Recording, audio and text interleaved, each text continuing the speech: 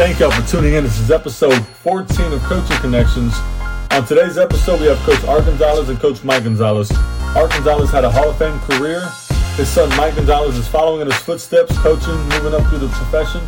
And we had a great time talking about the interesting dynamic of coaching your son, of playing for your father, or having a mentor like your father that's been through the grind and having someone to lean on. And so much more. It was a great episode, very insightful, very impactful, and I hope you guys enjoyed just as much as I did. Episode 14, the Gonzaleses. Let's get after it.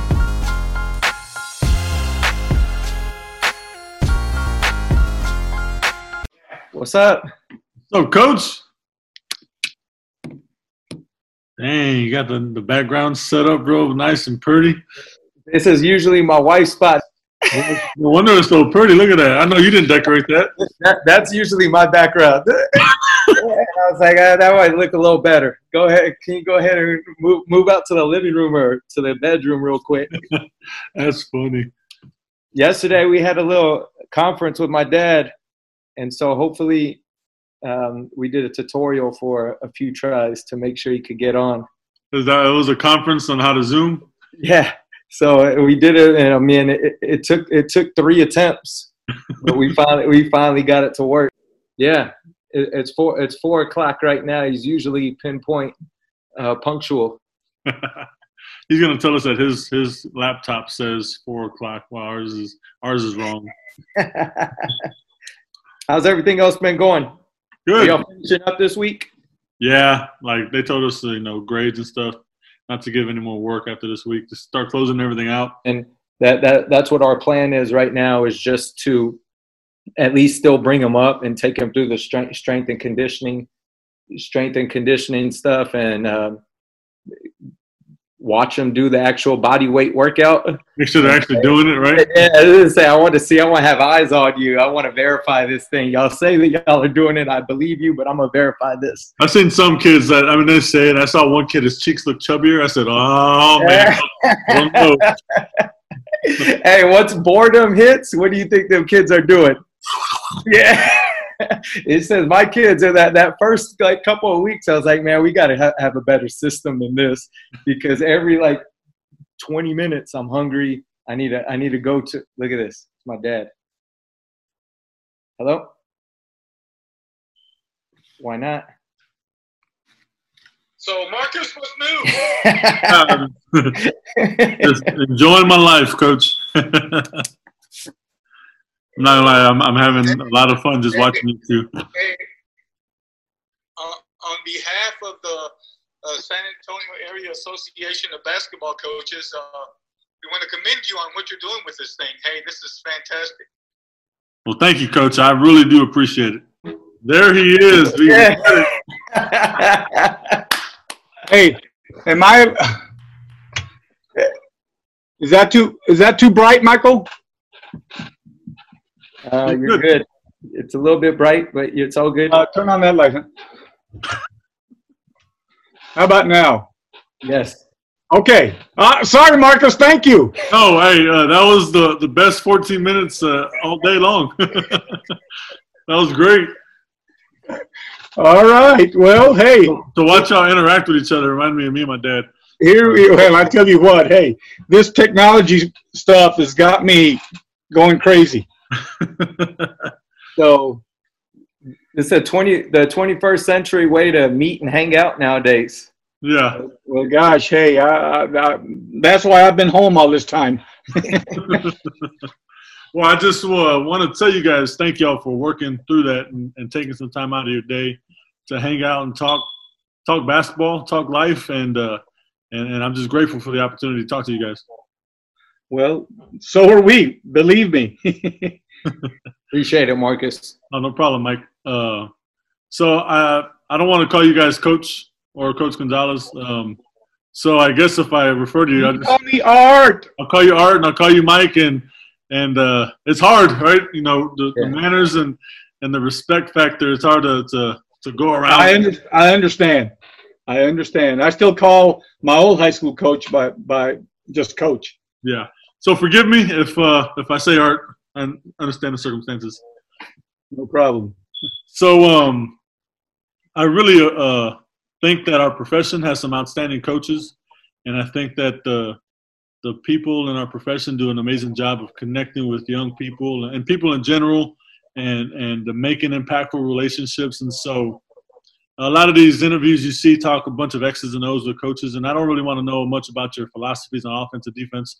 I like to learn more so about the person standing on the sidelines. What is it about them that allows them to make these connections? And I like the idea of you have a father that went through the ranks, and you have a son that's doing the same now. And so I think that's a neat perspective. And so, again, thank you guys for taking the time out to talk. Our pleasure. Let's talk a little bit about this whole COVID situation. What have you guys been doing to stay busy, stay active? Y'all been binge watching any TV shows, or what's on your agenda daily? Age before beauty, Michael. So, well, aside from just staying home, I mean, goodness gracious, I've been retired since 2010. Then I coached part-time for 2 years till 2012. So for me, I guess it's kind of I've been here all this time. So, getting to do more things around the house, not going out as often because we love to go out to eat, but we haven't done that in a while. So glued to the TV, yard, talk to the grandkids, FaceTime over the phone, but that's, for me, that's been about it. Now for you guys, I know it's different. Go, Michael.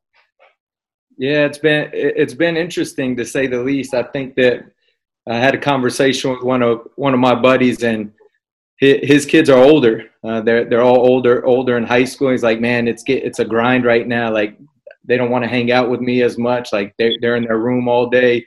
So I'm fortunate that my kids are younger. I have an 8-year-old and a 5-year-old. My youngest will be 6 tomorrow, and they want to spend time with dad. They want to spend time with mom, and they want to be around. And so I'll never get this opportunity again. It's been good. I wake up in the morning, get a little workout on. And as soon as the workout, usually have one Zoom meeting. And then me and my girls go outside. We ride bikes. They jump rope. We play catch.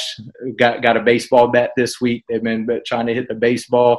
But it's been good. And then after school, once we finish up all our work in the evening again, we're trying to find trails and go on walks in the neighborhood. And it's been great to see. Remind me of when we were growing up, and you see kids outside riding their bikes. You see kids and families outside together. We eat dinner. We eat breakfast together. We eat lunch together. We eat dinner together.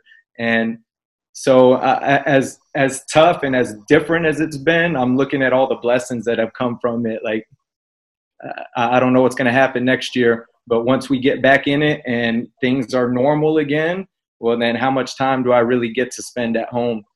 You just like both of y'all, we spent a lot of time in the office, a lot of time at school, and my girls, they ain't gonna play basketball. They haven't found an interest yet, maybe later on, but right now it's not happening. So it's not like I take them to the gym. We can hang out there for a while. So I'm really enjoying the time. I see your social media, your Twitter posts of you and your kids. It's like you're having a blast. And so from this end, it's fun to watch. Yeah. Like you said, man, my neighborhood, I've never seen so many basketball goals go up. Yeah. My block, I think there's like 6 that went up, and everybody's just kind of shooting outside and like, I got you guys, shooting my goal and he's shooting his, and we're kind of playing horse or something from long distance. Things are definitely different, but it's good to be outside and get back to kind of like the old days, like you said. I remember growing up, I used to be in the backyard playing ball until my mom had to spank me to come inside. Yeah. That kind of thing. Yeah, and you know what? Told my kids, I guess, a week or two ago, coming home, they're like, "I'm so thirsty, and we passed up a water hose, and I was like, "Dude, I remember when I used to just get thirsty, I go to a neighbor's hose, like, no, don't get, and you drink a little bit of water, close it, and then walk off, and then continue about my business." Now I wouldn't even think about doing that, but my girls are like, "You really drink from that hose?" I was like, "I'm thirsty," and it tasted good at the time. Right now, I don't recommend it though. You know, you kind of dove into it, but let's talk a little bit about both of y'all, your childhood, some influences in your life along the way that kind of led you down this path of coaching and education. I guess, Coach Art, if you want to start. Sure. Well, hey, I grew up and was raised in the small town of Uvalde, 80 miles west of here. Coming from hardworking, parents, especially my dad. We were migrants. End of the school year, we'd go up north and wouldn't come back till late August, early September. And so work ethic was one of the things that was instilled in us real young. And I'm just so thankful for that, because hey, my dad said never be afraid of a job, never be afraid of taking on something, because it's going to make you better down the road. So anyway, with that in mind, in Uvalde, we didn't have high school sports till you got to high school. We didn't have them in middle school, So anyway, I got involved with basketball. A neighbor where my grandmother used to live, he had a basketball goal. And I guess I was going to be an 8th grader. And he just got me hooked with basketball. And in high school, I played football and basketball. I excelled a little more in basketball. I guess maybe that explains it. But anyway, I had 2 outstanding coaches in high school, Marvin Gustafson and Jerry Comelander. Marvin Gustafson was my football coach, and Jerry Comelander was my basketball coach. And I guess from the time that I was probably a sophomore, I said, you know what? I think that's what I want to do. I want to be a coach. And because of those 2 gentlemen, that's the career that I took. And I just admired those 2 guys. I never saw them lose control. They always remained calm, collected, and I never saw them, throw a hissy fit. Now, not to say that they wouldn't get after you, but I mean, not to where they're out of control. And so I tried to kind of emulate, even though Michael and Javier probably say, no, Dad, you were crazy on the sidelines. but anyway, that's what got me into coaching. And I owe a lot to those 2 gentlemen, and I've been blessed in my career. I'm doing something that I love to do. I didn't get in it for the money. And I think maybe that's what deters a lot of coaches now is, hey, I'm not making enough money. I need to get into another career. But just loving the game, loving the sport, loving to be around kids, trying to be a positive role model for them, nothing greater in the world. Talking about those 2 coaches, I did an interview earlier in the day with Coach Bogus, and he said he coached under him, I believe, and he gave those 2 guys a lot of credit as well. Yes. Coach Comelander from Uvalde, they came to Churchill. He became the head football coach, and so the story, from then on, he was the AD at Northeast. But yeah, hey, 2 outstanding gentlemen. Mike? Well, so both my parents, you just heard my dad's story. So I was the son of a coach. My mom's a teacher and grew up in a middle-class neighborhood and enjoyed playing basketball from a young age. Get to go with Dad, just right. And every Saturday during the season, get up, go to the gym, get to play around. Tuesdays and Fridays, we pretty much went to most of their games. Unless it was a late Tuesday game, we probably wouldn't go, especially when we were younger. But I remember spending a lot of time in the gym and a lot of time going to watch games. I'd get to go on buses with them. This was back when it didn't really matter. So they go on a trip on Saturday. We didn't have school. Well, then I joined the team. And so from the time I was a young kid, I remember saying, I want to be a coach.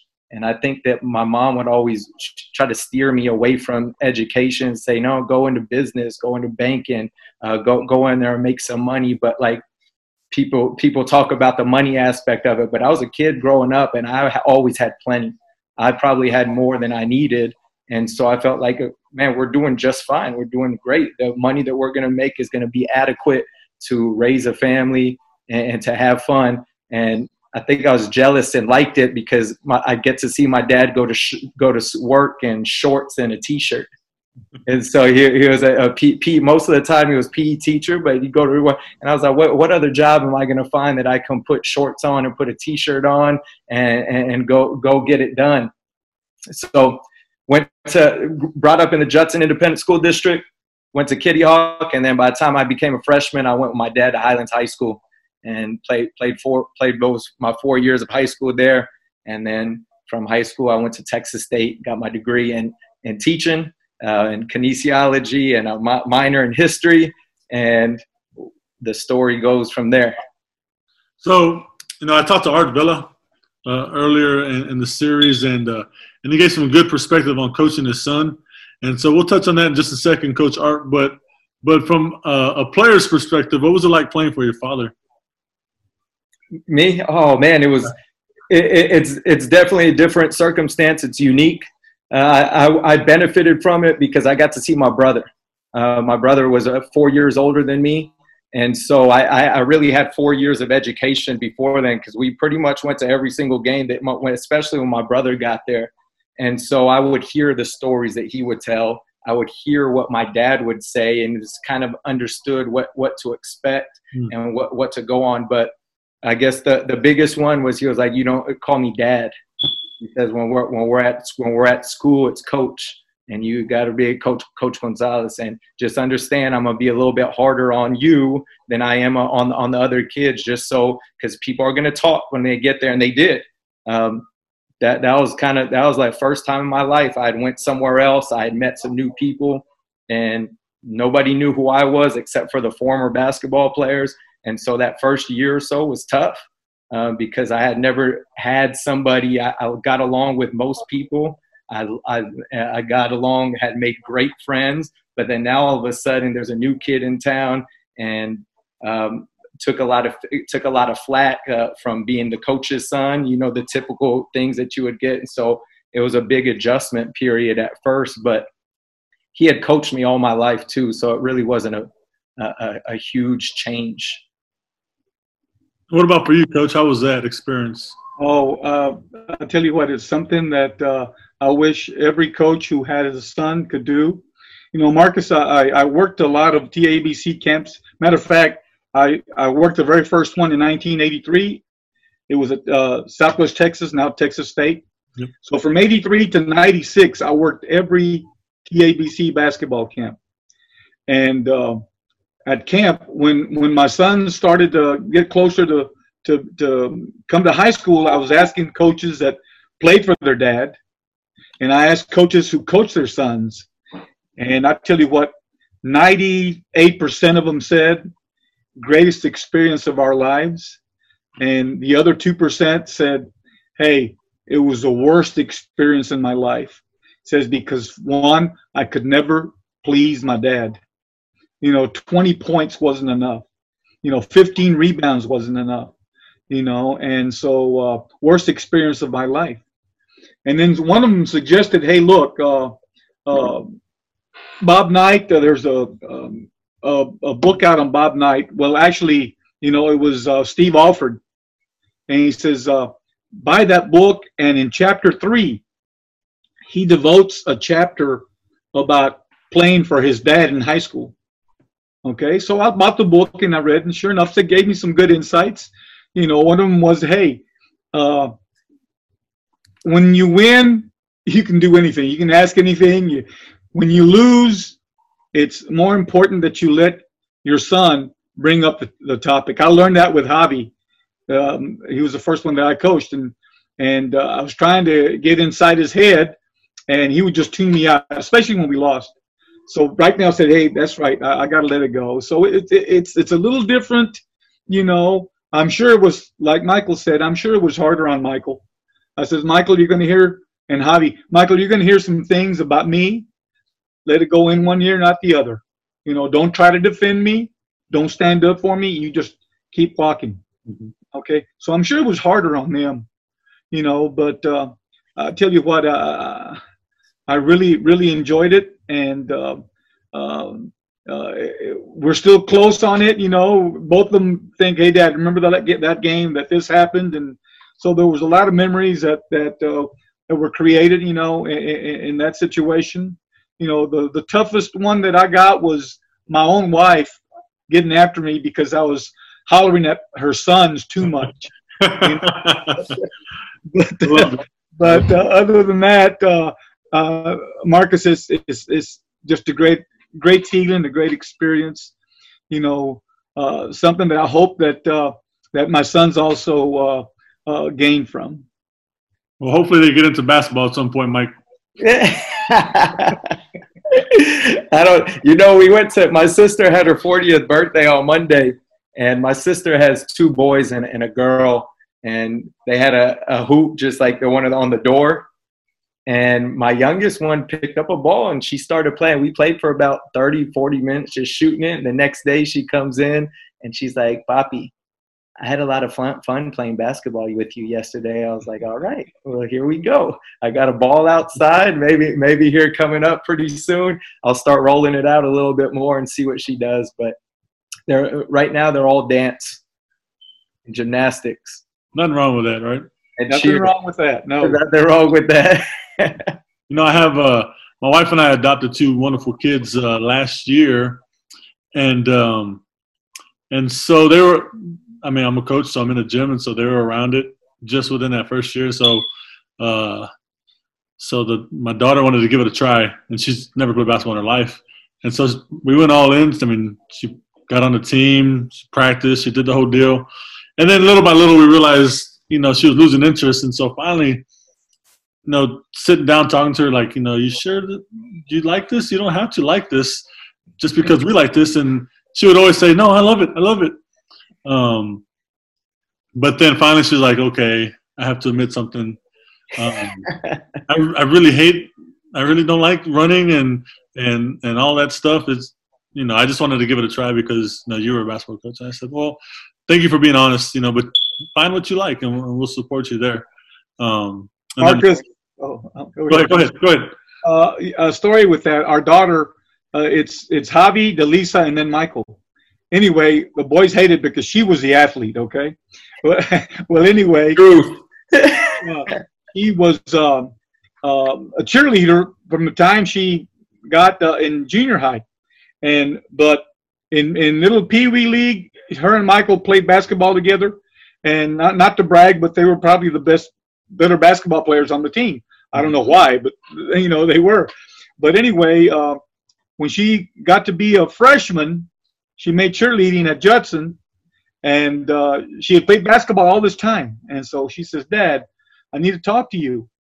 And I said, "Okay, what is it?" She says, "Dad, you won't be upset if I don't play basketball anymore, will you?" And I says, "No, why?" He says, "Well, because I'm going to try out for cheerleading in high school, and at Judson you can't play sports if you're a cheerleader, and I want to do that." "Sweetheart, if that's what you want to do, go on and do it." Yep. But yeah, I see the daughters are a little more considerate, right? And say, yeah. Now my son, he wanted to be like an astronaut or something, but after being in the gym so much, he's like, "Dad," he likes to shoot. He'll shoot around a little bit, but he's like, "Dad, what I really want to do, be a coach for the McCullum Cowboys." Yeah. There you go. That is fantastic. I don't know if he wants to play, but at the least he wants to be a coach. So when you're in the gym that much, you almost don't have a choice. Oh, he'll walk around. Right? You're just in there, and you're like, "Man, what am I going to do? Well, I got 2 hours in here. I might as well pick up a basketball and start learning how to do this thing." Well, you see, he won't get in and shoot too much. What he'll do is he'll walk next to me, and he'll start yelling, "Hey, what are you doing? Do you want me to tell your mom? Run faster!" Right? He's just yelling at him. On the job training. Yeah. Yeah. That is awesome. Let's talk a little bit about y'all's journey, your coaching journey. Where'd you start, and kind of where you're at now in your career? Well, I was fortunate that my first job out of college, A&I Kingsville, now it's A&M, but anyway, my old high school JV football coach was a head football coach in Luling, Texas. Oh, wow. Okay, so when I graduated, he called my mother at home in Uvalde. He says, "Hey, has Art graduated? He says, yes, sir, he has. Well, here's my number. Tell him to call me. I got a job for him. So in 1974, when I get back home, I call him. I go and interview. I get hired at Luling, Texas. I'm the 8th grade football coach, JV and freshman basketball coach, Oh, wow. and 8th grade track coach because it's Luling Junior Senior High. So that's where I got my start. And then, Marcus, the following year, the head basketball coach resigns at coaching school. Huh. So they promote me to the head job. Second year? The second year. They threw me right in the frying pan. Man, oh, man. So, I learned a lot. I thought, you know how you are when you're young. You think you know everything. Yeah. But you don't. But anyway, I got started in Luling. 2 years later, I came to Jefferson as an assistant. Then I went to Harlandale for 2 years. Then I went to Del Rio. My wife's from Del Rio. Michael was born in Del Rio. We went to Del Rio for 3 years. Came back. I was at Highlands as an assistant for a year. Then I got the head job at Burbank. From Burbank, I go to Highlands from 91 to 2004. Mm-hmm. And then from 2004 to 2010, I'm at the Alamo Stadium Athletic Office as an assistant. And then I retired, and I was hired at John Paul II to coach basketball without a gym, Marcus. No gym? And they still don't have a gym. And they did well this year. They lost in the 3A championship game in Taps. Oh, is that where Forrest is at, Blackwell? Yes, that's him. Okay. But anyway, that was my coaching career. Hey, I learned a lot at every one of those stops. You know, it's funny, but some of the coaches that you listen to, they say, hey, you can't really become a big winner until you've lost quite a few. And I'll tell you what, Harlandale, when I got there in the last 4 years, they were 4 and 107. Oh, wow. And gosh, first year we were 3 and 27, Marcus. Mm-hmm. And those 3 games, this is before they were big. We beat East Central those 3 games. Once in the tournament and twice in district. So then I went to Del Rio, and it wasn't much better, you know. When I went to Burbank, had a decent 2 years, made the playoffs the first year. You know, came in second to Sam Houston. Sam Houston was first, we were second. And we played East Central, and they killed us they beat us in overtime, 82-81. Ooh. But that was it. I enjoyed every stop. Like I said, it's just one of these things that you just love doing. Yeah. You know, and that was basically my career there. What about you, Mike? Yeah, so kind of a lot of parallels between my dad and mine, and certainly a lot of opportunities were created because of who my father was. I'm grateful for those opportunities. But after I graduated from Texas State, I did my student teaching at Woodlake Hills, and so I know you had Lonnie on here. You talked the story. I want to offer a rebuttal because he didn't tell the story quite the way that it should have been. But I did that. I was all level PE, so like the very first part of it, you have to do secondary. Well, I was at Woodlake Hills, and so I knew I wanted to be a coach. So I help out with football. First time since middle school doing anything with football. And man, we had a fantastic team. We had one of the Greens, Aaron Green, who was our running back. He was an unbelievable athlete, played at Madison, went on to Nebraska, and then played at TCU. And just a phenomenal athlete. And then I think we had 2 or 3 other Division I athletes on that team. So we were loaded 7th grade. Went out, did the second part in elementary. And while I'm there at the elementary, maybe 2 or 3 weeks into the elementary, I get a phone call from the coach that I was a student teacher for. His name was Cliff Baker, and he's like, "Hey, like I'm gonna have knee replacement surgery. We need a permanent sub over here, and would you like to do it?" And I was like, "Yeah, let me check with my monitoring teacher." My monitoring teacher was cool with it. So before I finished there, I went back to Woodlake Hills, got to be with Lonnie Hubb and John Danaher, who's our first assistant now. Richard Mendoza, who's a head coach at Veterans, had left a couple of years before, but we just had a fantastic staff and was able to start on basketball as well. Coach Danaher was a head coach. Lonnie Hubbard was the B team coach. So he says, Coach, I know that you want to do basketball, so I'm going to give Hub the A team. We'll practice together, but Hub will coach them, and you got the B team by yourself. And so it was awesome. We had 20 guys on the B team, okay, 20 players. And the rule was they all had to play one quarter.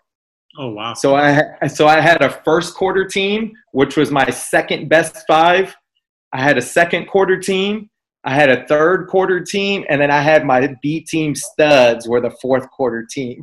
And so that was great because there's no subbing, and you just played that 7 minutes or whatever it was, and then at the end of the quarter, that was your time.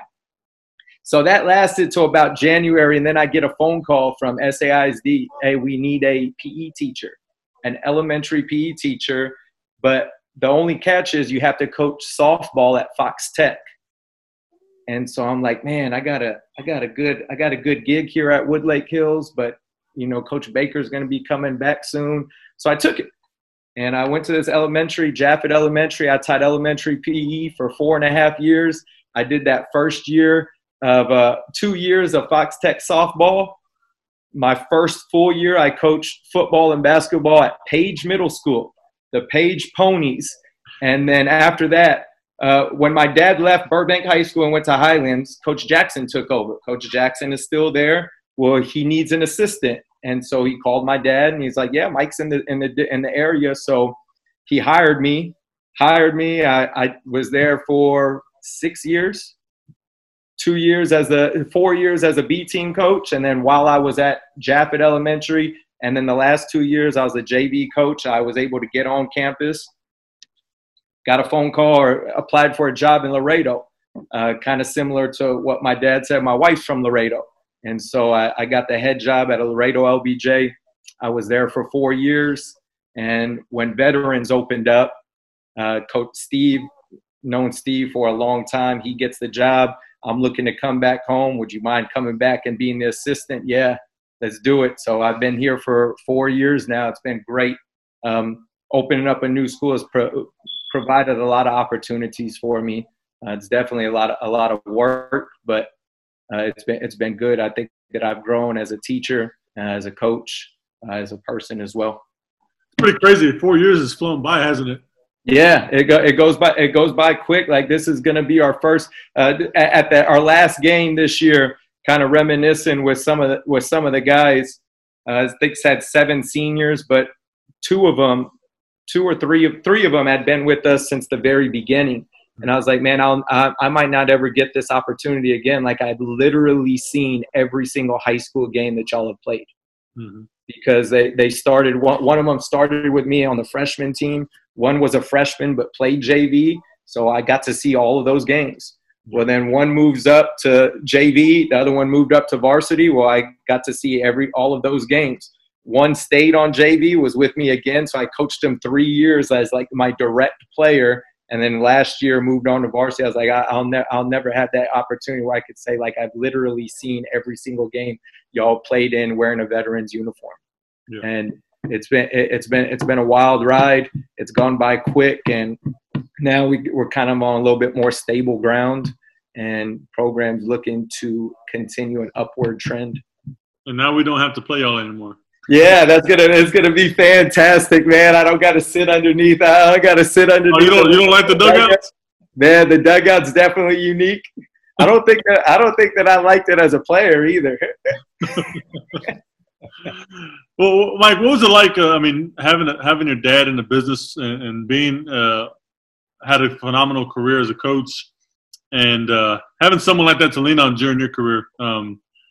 It's a blessing, and if you don't use it correctly, it's a curse, because one thing that I learned from him is how to treat people And if you've ever walked around them for a while, like go to a coaching convention or a coaching clinic, you can't walk more than 5 to 10 steps without somebody stopping him, saying hello, him talking to them, giving praises, giving hugs, giving handshakes and high fives. I think my first year at LBJ, we came down for the Texas High School Coaches Association clinic and bring my assistants with me.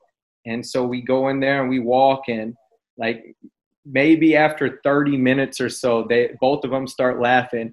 And they're like, is anybody going to ask you how you're doing? Like everybody that comes up to you says, how's your dad? Hey, I just saw your dad. But all the conversations are about your dad. And I was like, yeah, well, he knows a lot of people. And that, sure enough, like we walk another few steps. Hey, I just saw your dad. So that whole 2 or 3 days that we were at that clinic, it just became a running theme. How many people are going to ask Coach about his dad today? But always a sounding board. And if he's good about offering advice and not pushing, like this is what I would do in your situation. And then sometimes I would listen, a lot of times I wouldn't. And then sure enough, I go back and like, I probably should have listened to what you were saying and what you were trying to get me to do. But the more that I get into this and watching TABC, just got to have a system. You got to know exactly what you're doing. Can't do too much, and you got to be like fully in, like convicted that this is the way it is, and that's what he developed. I think those later years at Highlands, especially, this is how we're gonna play. This is what we're gonna be good at. This is what I'm gonna live with. This is what I'm not gonna live with. And if you don't have those things set in stone, you're gonna have a tough time, or you're gonna be a roller coaster at the bare minimum. And so. Always good to have somebody to talk to, and sometimes just I want to do things on my own, and then I find out the hard way. The older I get, the more I'll listen. Marcus, I mean, hey, I tell you what, I missed the game. I wish I could coach again, but I'm not as young as I used to was. And but I mean, the passion is still there. Hey. I see Michael's games and Javi's games, and like I said, I try not to say too much unless they ask me, but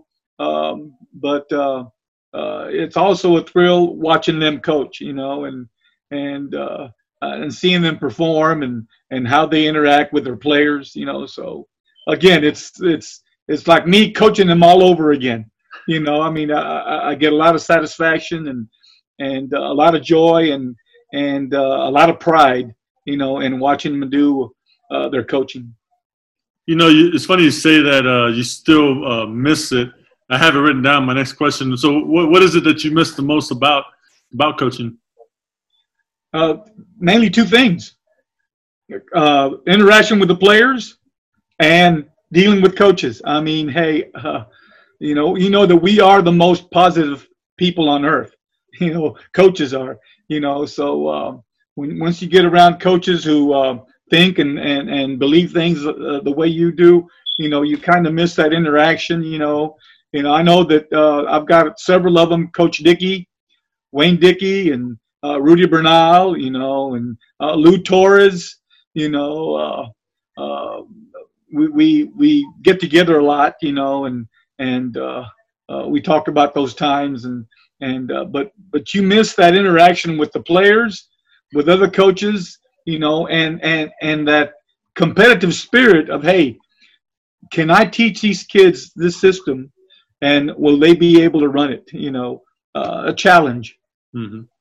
I just talked to Coach Torres not too long ago. He wants to get on, and I was thinking I should probably try to pair him up with Coach Dickey. I think that'd probably be a good little combination, huh? No, you know where the best combination would have been? With Dickey and Bogus. Really? Oh, they are hilarious. I'm telling you. But yeah, hey, that would be good. That would be good. I got him, and then I talked to Coach Gerlich out of Seguin. Mike, did you know he retired recently? No. Yeah, he just retired like a couple days ago. Really? Yeah. And then I talked to Brian out in Kerrville. He retired on Sunday. Did he really? So Coach Bettis and I were talking about that like throughout the year. Like, man, what is he going to do? Do you think that he's gonna retire? And I think he asked them directly because they had their playoff game. They played Floresville at Veterans in the second round. And before the game, he asked them. He was like, I don't know what I'm going to do. He goes, maybe I've done everything that I set out to do in coaching. My son's going to be going on. Maybe after this year, I'll call it quits. Maybe I'll come back. I don't know. You sound like that's a good invitation. Yeah, maybe I don't. And so I guess he decided that he wasn't coming back. I got him and Coach Leach scheduled for next week. I'll ask him. Oh, that'll be a good one. That'll be an entertaining one. Yeah. Hey, Marcus, you say Coach Leach and Michael in one of his earliest basketball camps at TABC, Coach Leach was his coach. And he was in elementary. All right, come get your kid. He's running around. Won't listen. He would do like I've been fortunate enough to, I guess, since as a player, I saw my dad always work in TABC camp. So as soon as I graduated, I've been working. I think I've done 13 summers now at the TABC camp, and kind of worked my way up into one of the leadership roles. But I saw Coach Leach as a kid. Well, maybe 6 years before I started coaching at the TABC camp, he was like the director, and he's known for doing these like sunrise services is what they call them, where he would just go on like 45 minutes, an hour of warming the kids up. But it's almost like they're doing basketball stuff, but he's putting on a comedy show. Like, and the mic and the coaches are in the background just dying of laughter. The kids are sweating. They're getting basketball work in. They're laughing. But TABC used to be a long grind, like 4 or 5 days. And so I think they did it because it was so long that they needed to have, okay, let's have a little bit of fun. Let's do something a little unorthodox to keep the kids engaged and then kind of get them over that hump when they're fatigued. But I remember him as a player thinking, man, this dude right here is funny. And I liked when he got up and put us through stretches, and the way that he talked and the way that he coached, a joy to be around. Yeah, he's a character. I remember, I'm going to ask him about it. He probably doesn't remember this at all, but I remember clearly when I was a junior, or maybe a sophomore or junior, we were playing at Bernie, and they did the starting lineup. Marcus Alvarado, and I go up and I shake his hand. And he grabs me by the hand, and he pulls me and walks me across his bench. And he was just like, all right, remember we talked about he's not going to touch the ball, shoot the ball. And I was like, hey, he's holding my hand, right? He didn't care. Oh, my goodness. I remember that clearly. Yeah, he didn't care. It was pretty awesome, though. I thought, man, that guy, he's something else. I like him. Yeah. It was funny to watch. We played him at Burbank when I was at Burbank, and they came to our place. And I every night, like, I'd watch the game, and then I'd look over. I wanted to see what he was saying and doing because I mean, he was entertaining. Even on the sideline, I wanted to see what he was up to. Let's talk a little bit about a pregame ritual. Mike, Coach, was there anything that you had to do before a game? Something you had to eat, or just kind of – what was your routine to kind of get your mind in the right place? Me? I always drank a Coke. Coke? I needed a Coca-Cola, to kind of settle my stomach, so to speak, But that and just a little quiet time, and then come over and I wanted my kids to be quiet too. I wanted them to start thinking about the game. So and then we talk about what we needed to do that game. I listed 3 or 4 or 5 things on the board. Hey, here's what we got to do. Here's what we got to do, and matchups. But no, just quiet. If I had a Coke, I was good. If I didn't, I make sure my manager had one at halftime for me. But that was basically it. Hey, just trying to stay calm. You know who else drank soda was Coach. He retired from Highlands a few years ago. Lott. Coach Lott. He whenever I'd coach against him, I'd always see him with a soda right there on the side. I think maybe Dr. Pepper or Coke. Dr. Pepper, that's what he drank. Always had a Dr. Pepper, and he'd be yelling at the kids, and they'll take a sip of his Dr. Pepper and put it back down. What about you, Mike?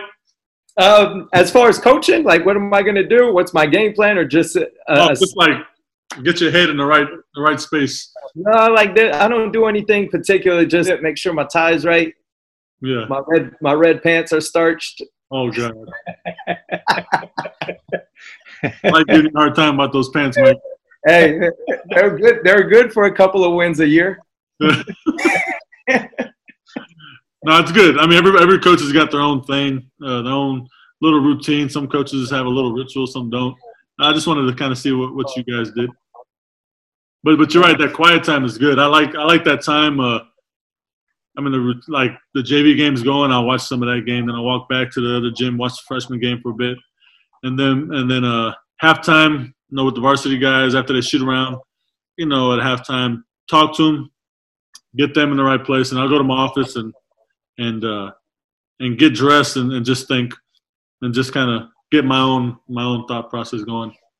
Nobody's in there. There's no talking. It's just me and my brain and kind of just sorting things out in my head, preparing. So that quiet time, like you talked about, Coach Art, I mean, that's important to me, at least on my end. Marcus, I saw you play when y'all came to Veterans Memorial, and I thought your teams were very well prepared, and that just tells you, hey, you're in the game. You're in the game. The main thing is to be competitive, and I think you've got your kids being competitive. I appreciate it, Coach. What about what have you seen, Coach Art, as far as changes? From the time you started coaching and up until this point, and even though you're currently retired, but you're still involved. You run the SAABC. You're involved with all the coaches. So what changes have you seen as far as the profession goes from then till now? Well, for one is what we're doing right now. I mean, this new technology, I mean, it is something else. Hey, when we were coaching, hey, I enjoyed going to clinics. I enjoyed getting together with other coaches. I loved reading books. I loved picking the other coaches' brains, and I don't see too much of that going on right now. But like I said, now you have this, which we have now. You can get on YouTube and or buy disc or whatever you call them now and learn from them. Huddle, I think, is another thing that y'all do, But that plus the kids, kids are going to be kids. I mean, I always tell Michael this: kids will do what you allow them to do. Mm-hmm. So if you don't want them to do that, you need to make sure you tell them. You make sure that you express your expectations, because they'll do what you allow them to do. But the new technology thing is the biggest thing. I love getting together with coaches, which is something that doesn't happen anymore. Before, Marcus, I don't know if you remember this, you would have to meet to pick your officials. Mm-hmm. Okay, now they're assigned, but we met 3 times a year, and all the coaches gathered in one particular gym, and we all interacted and talked basketball and, had a great time, and you don't see that anymore. I also don't see the camaraderie that we used to have. Now, hey, if I played you, I was going to try to beat your brains out. Yeah. But after the game, it's over. I mean, hey, we're still friends. We still talk. Whereas other coaches take it a little more, personal. Yeah. And I mean, you're in the same profession. Hey, y'all are trying to do the same thing. You want the best for your kids. So you don't hold that against the other coach because he beat you, or yeah. But that's basically it. Kids are a lot better. I mean, hey, they're a lot better coached. But that's basically it. That technology thing, it is a game changer, but you're right. I mean, for me, I enjoy just face-to-face interaction with coaches, going to the clinics. I mean, TABC, those kinds of things. I love just being around the coaches and talking, and you got a presenter and you're picking the guy's brain next to you. Hey, what do you think about that? And you're all writing notes. And then, the state tournament, right, is a time where we all can hang out and talk. Yeah. And, we didn't get we don't have that opportunity this year. So I guess this is my own selfish way of trying to find ways to still connect with coaches and pick their brains. And well, it's a good one. It's a good one. Hey, I'm glad you're doing it. Oh, TABC had those clinics on last week, and oh man, they really put on a show. There was quite a few speakers, great topics. I got to listen in on a few of them, but like you, I'd like to go back in there and listen to quite a few others. Yeah. It's funny. My wife says, "What are you doing? You're not coaching anymore." Because I still look at basketball plays that I get from on my emails, and I like to go look at them every now and then. I make a copy and I'll send it to Michael, and you know what he tells me? I've already got it, Dad. We got the same email. Okay, yeah. So anyway, but that's basically it. Hey, I think that passion is the main thing. If you don't have the passion, you're not going to go very far. Let's talk a little bit about some impactful moments in your career. The wins and the losses and the X's and the O's. I mean, they're important part of what we do, but the most important part is our kids and the relationships and that kind of stuff. So just talk about some impactful moments that come to mind. You don't have to use names. You can if you want. It's up to you. Well, with me, it's always been, like I said, I like to interact with people. With me and my players, my ex-players, my former players,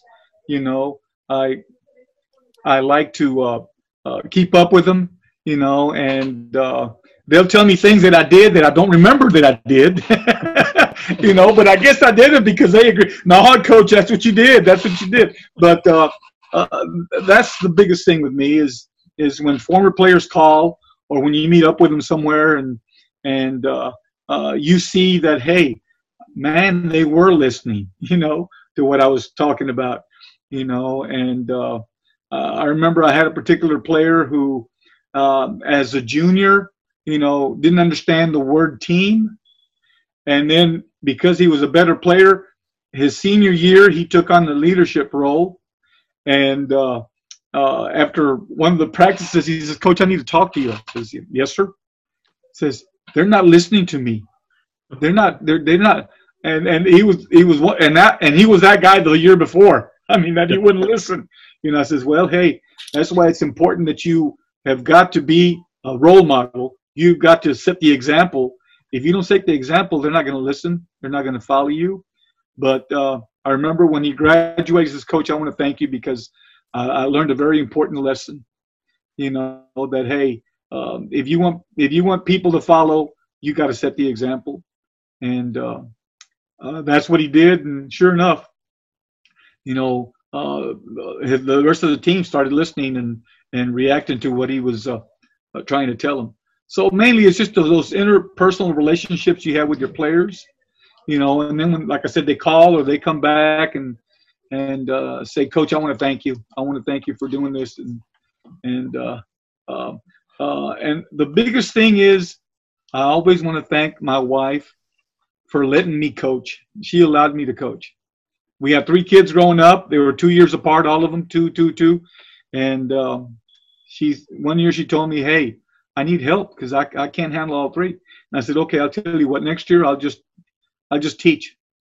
I won't coach. That way I can be home and help pick up the kids or whatever." Well, the following morning she says, "Listen, you wouldn't be happy, and I know you love to coach, so I will handle it. Go on and coach." So, hey, that was that really meant a lot to me because she was doing all the sacrifice, and she allowed me to coach. And to this day, I thank her, and that's important. I mean, I'm lucky enough to have a wife who loves who loves the game just as much as I do and wants to be a part of it, and is a great team mom type of situation every year. And so she's just as much a McCullum Cowboy as anybody, even though she graduated from South San. But I think that's important, right? Because without that support, it's very important. You know, now my wife wasn't into basketball, Marcus, until the kids got into high school. Gotcha. When they became freshmen, then she started to be at every game. And she started yelling at the coach. Yeah, right. You know, make sure that the coach was treating their son right. So, yeah, that's important. And Mike is in a very unique situation also. I remember when him and Nayeli were dating, she kind of asked my wife, well, what's it like being a coach's wife? And my wife told her, hey, well, look, hey, you're going to have to do a lot of things. I'll let Michael explain it. You're going to do a lot of things that your husband won't be able to do because he's occupied in coaching. So make sure that that's what you want to do. I mean, if you can't put up with that, then this is not a good union. So go ahead, Mike. I got a bone to pick with my mom. I forgot about this. So I guess maybe last year or the year before, as the girls started to get older, and we moved back to San Antonio. Her family's in Laredo. And so just like maybe on a Thursday, she was like, hey, I had a conversation with your mom. I was like, yeah, what's up? She goes, I asked her, well, how did you do it? Like, he has to work on Saturdays. Like, I want to go visit my family. But like, if we leave after practice, then by the time we get there, we don't even have a full day to spend. She goes, oh, I wouldn't ask. I would just leave. And so that next day, I get home from a game and my family's gone. They're in Laredo hanging out having a good time because of the great advice of my mom. But she was like, I didn't ask. I just took them. If I wanted to go, then I'd go. And so my wife has gotten in that habit during basketball season, like every once a month or so. She's like, I'm going to go and I'm going to spend a full 2 days in there. Mainly it started when I was trying to get my master's. And so after work on Saturday, I'd come home, I'd have work to do. And so she'd just take the kids and get out. I'd spend a day doing my work. She'd get to spend 2 days with her family and then come home. But I thought it was actually really good advice from my mom, and they're great friends. And so I'm very fortunate that my wife and my mother, they talk more than me and my mom do. So my mom calls my wife. She don't call me, and I'm in the background saying, I'm doing good, Mom. Don't worry about me. That's great. And what about some impactful moments in your career, Mike? I guess I'm getting a little bit older now, so some of the kids that I've coached are having families. But I think probably heard about that. One of these other coaches talk about something similar. But I had a kid who was really good, played for me in Laredo. And he started for me as a sophomore, started for me as a junior, and then senior year, okay, we're going to be ready to go. It's going to be a big year, but starts having trouble in school, having trouble at home, and kind of not doing the things that we needed him to do. And I loved this kid to pieces, but ended up kicking him off. He didn't play a game for us his senior year. And I guess maybe a year or two after, he had his second kid, and he came back, called, and was like, Coach, man, I appreciate all that you've done for me. I needed that. Like, I don't know where I would be if that moment had to happen, because it was a wake-up call for him. Like, maybe I'm not walking down the right path. And now he's working for the oil fields. He has 3 kids, taking care of his family. You feel like, man, I lost a kid. And you don't ever want to kick people off. Your goal is to try to keep everybody involved as much as they can. But sometimes the line is being drawn and can't allow it to continue anymore. And so I always struggle with those decisions, because it can go one of two ways. Either they're going to straighten out, or they're going to continue to go left and then get things that continue going down the wrong path. And then now a life that you could have impacted, you're not. Yeah. And so that's kind of been a big impactful moment. I want to talk about another one too, and the game of basketball and why it's been so good. Because you meet people, and you grow up, and you never know where that small meeting is going to take you later on in life. And I guess maybe not even a year ago, 6 months ago or so, I ran into Tweety at church. And Tweety, like, I hadn't talked to Tweety or seen him in years. And he's like, hey, we got a Bible study that we're going to do, and we play ball. Would you like to join? Like, yeah. And so there's a group of us who get together that we haven't gotten together in a while, but we've been doing Zoom meetings every week. But it's just that brotherhood that you share with people who play basketball. And we go out there and we play for about an hour and a half. And then we sit down with a whole bunch of grown men. The pastor of our church shows up every now and then to hoop and to talk and to worship. And we talk about issues that we're having, how to parenting issues that we're having, things that have happened in that week that are great, that are going on in each other's lives. And we celebrate with each other and we help one another out. And that has really, that one day a week has really kind of help my relationship in the spiritual sense. And so I've gotten closer to the Lord, but I have somebody to bounce things off of that looks like you, that talks like you, that has similar backgrounds that you have. And that's kind of been an impactful moment. You never know the person that you're meeting now and how they can affect you 3, 4, 5, 6, 7, 8, 9, 10 years down the line. Absolutely. What have been some of your guys' keys to connecting with your kids? Or what would you tell a young coach as far as making connections with their players, his or hers? Well, here's one thing that I was told early in my career is that those players that you're coaching, they're yours. They're your kids. You treat them like you would treat your sons. Okay, it's got to be that intimate. I mean, to where, hey, you treat them like you would treat your own son. And so with me, my dad was a people person, and I'd like to think that I'm one, and that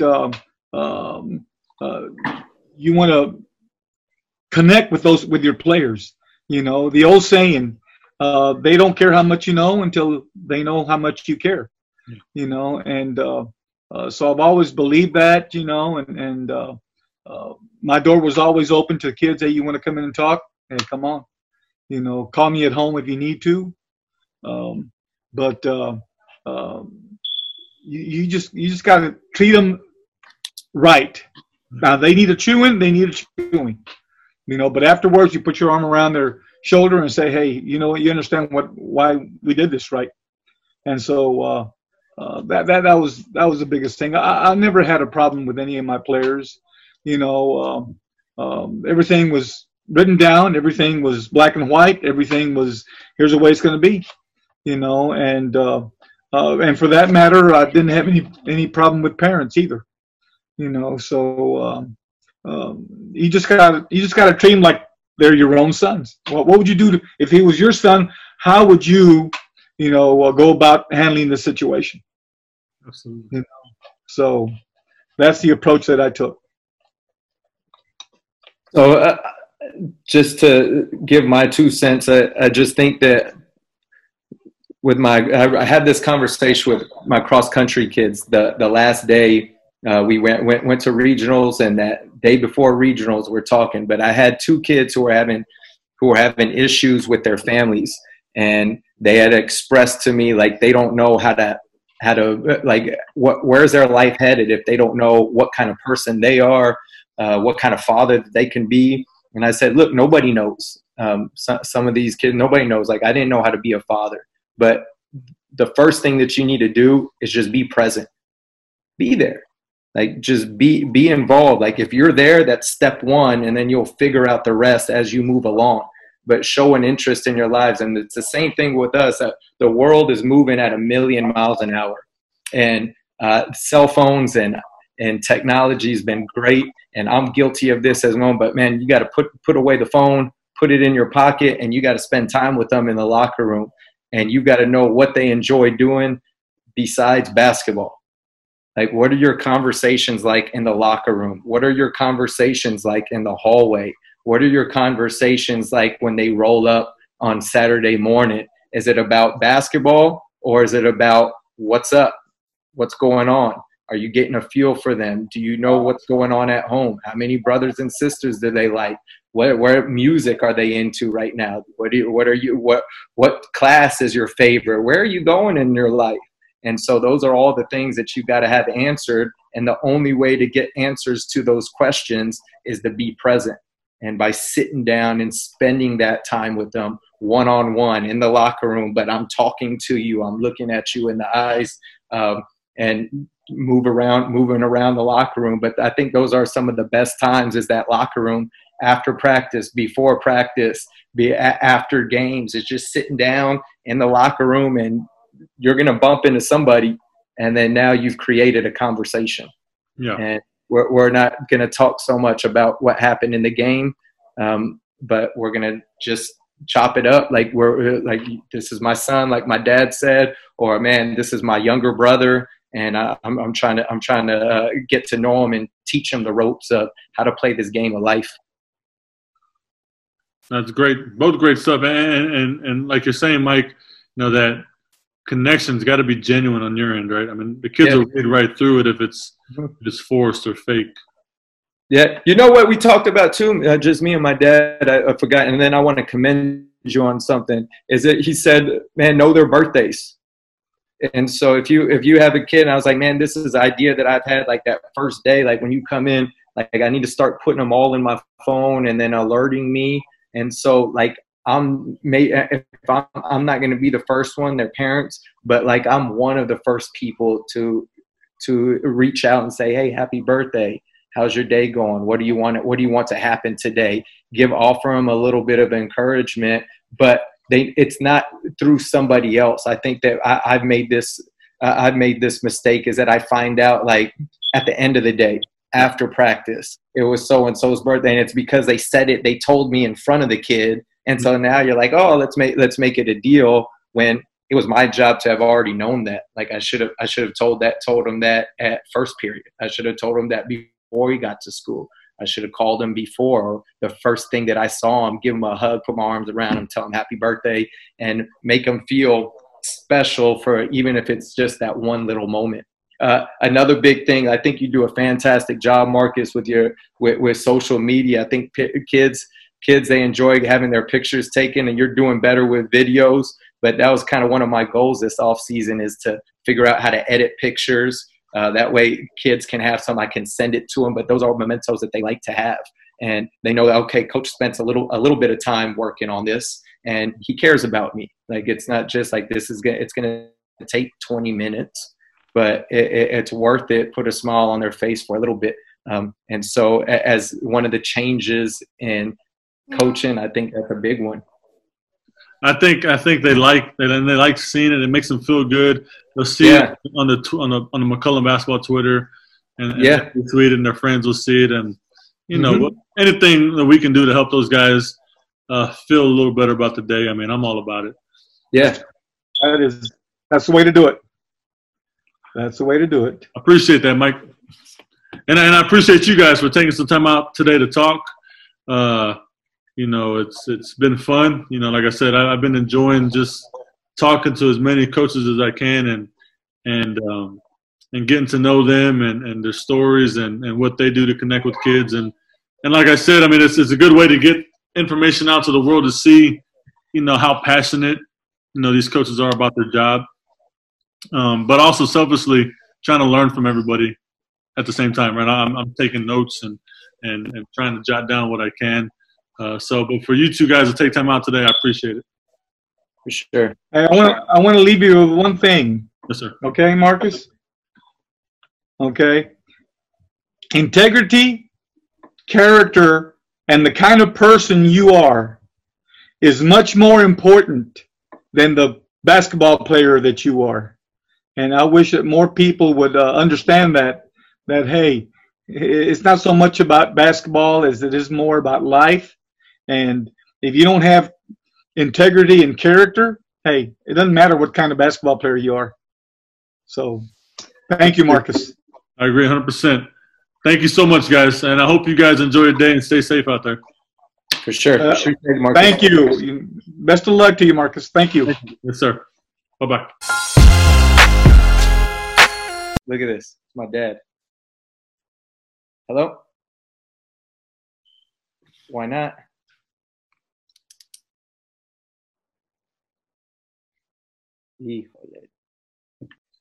Says it's launching. Is that on his phone or his laptop? It's on a laptop. Did you click the little button that says open if a browser, if it doesn't open, click this button? Click it one time, just one time. This is good stuff right here. You're going to edit all this, right? I might add it to the blooper reel.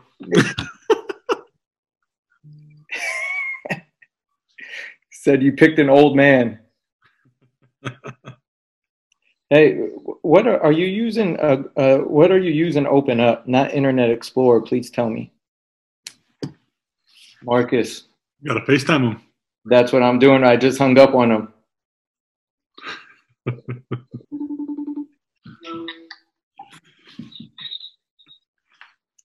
I can't see. You got to scoot it further away from the computer. Tell Marcus to let me get out of here and start over. Okay, go back to your email from that portion. Okay, click on it. Doesn't want to give me anything. I'm going to get out of there.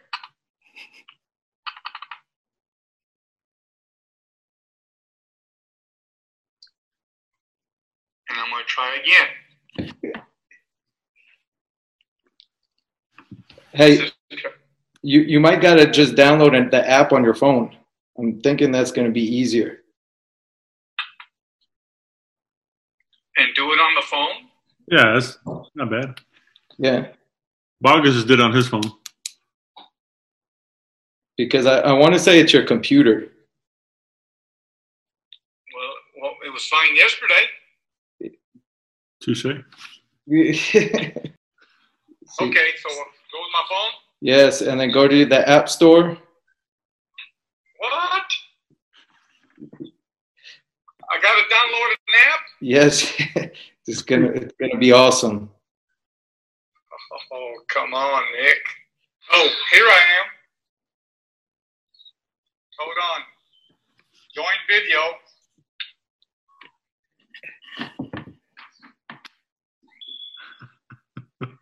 This is great stuff. I told you you're dealing with an old man. Is the blind leading the blind? There you go. There it is. I see something. We got progress. Well, yeah, but I don't see anything. Now you got to, at the bottom left, if you hover over, you got to click Start Video. Well, it turned me loose. Okay, bottom left. You get your mouse to hover over it. It should pop up a little icon. It says Zoom not responding.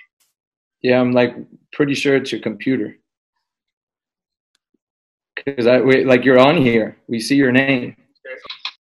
Marcus, I apologize. Oh, no worries. I'm not in any kind of rush. No worries. Well, how come this says recording? Because you're on here. We just can't see you. I'm recording. Yeah, Marcus is recording it. I can't see the screen though, Dad. You have me paused, so I can't help you because I don't see what's going on. Well, because now it directed me to another page. No, but on the phone, Dad. I'm not on the phone. I know that. I want to see it so I can help. There you go. Now let me see the screen. Okay.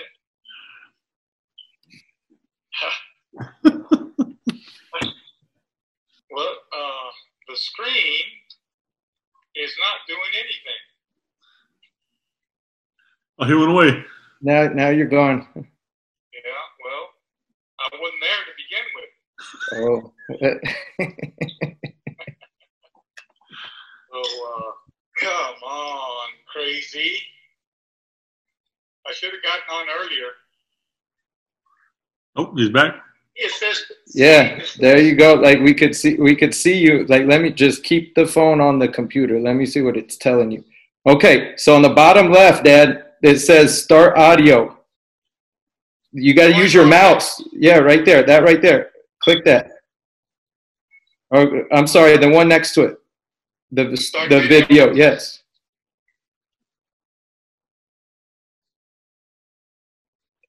And then click join audio. Well, I think it's not doing anything with the start video. it's still loading. That little circle. So Marcus, what's new?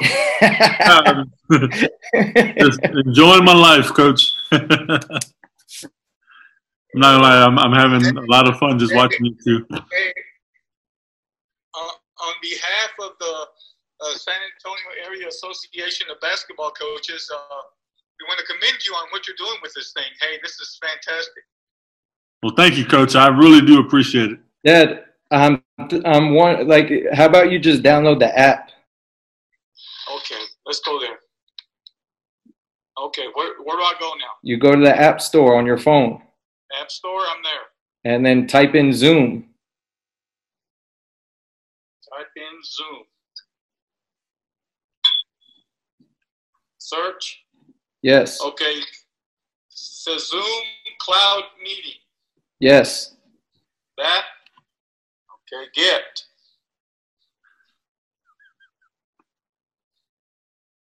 Michael, I can't do that Why?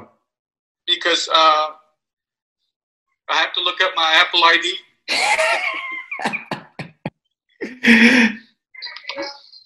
You know, your mom says we're gonna use her phone. Okay, good. But come on. Love it. I love it.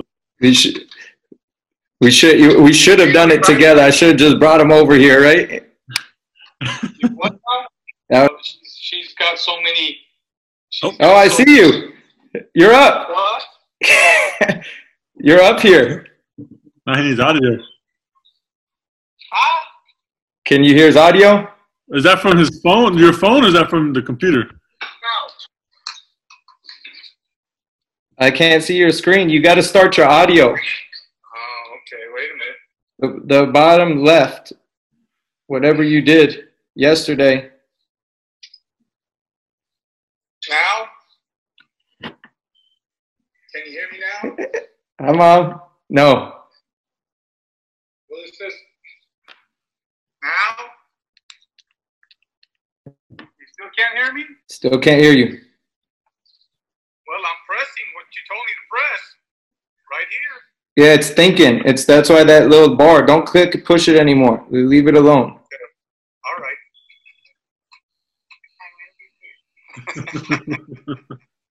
I think I know what I'm going to get you for Father's Day. Oh. There you go. Click join with computer audio. Click it. Click it. Now? Yes. We can hang up now? There he is. Yeah. Hey, is that too bright, Michael? You're good. It's a little bit bright, but it's all good. Turn on that light. How about now? Yes. Okay.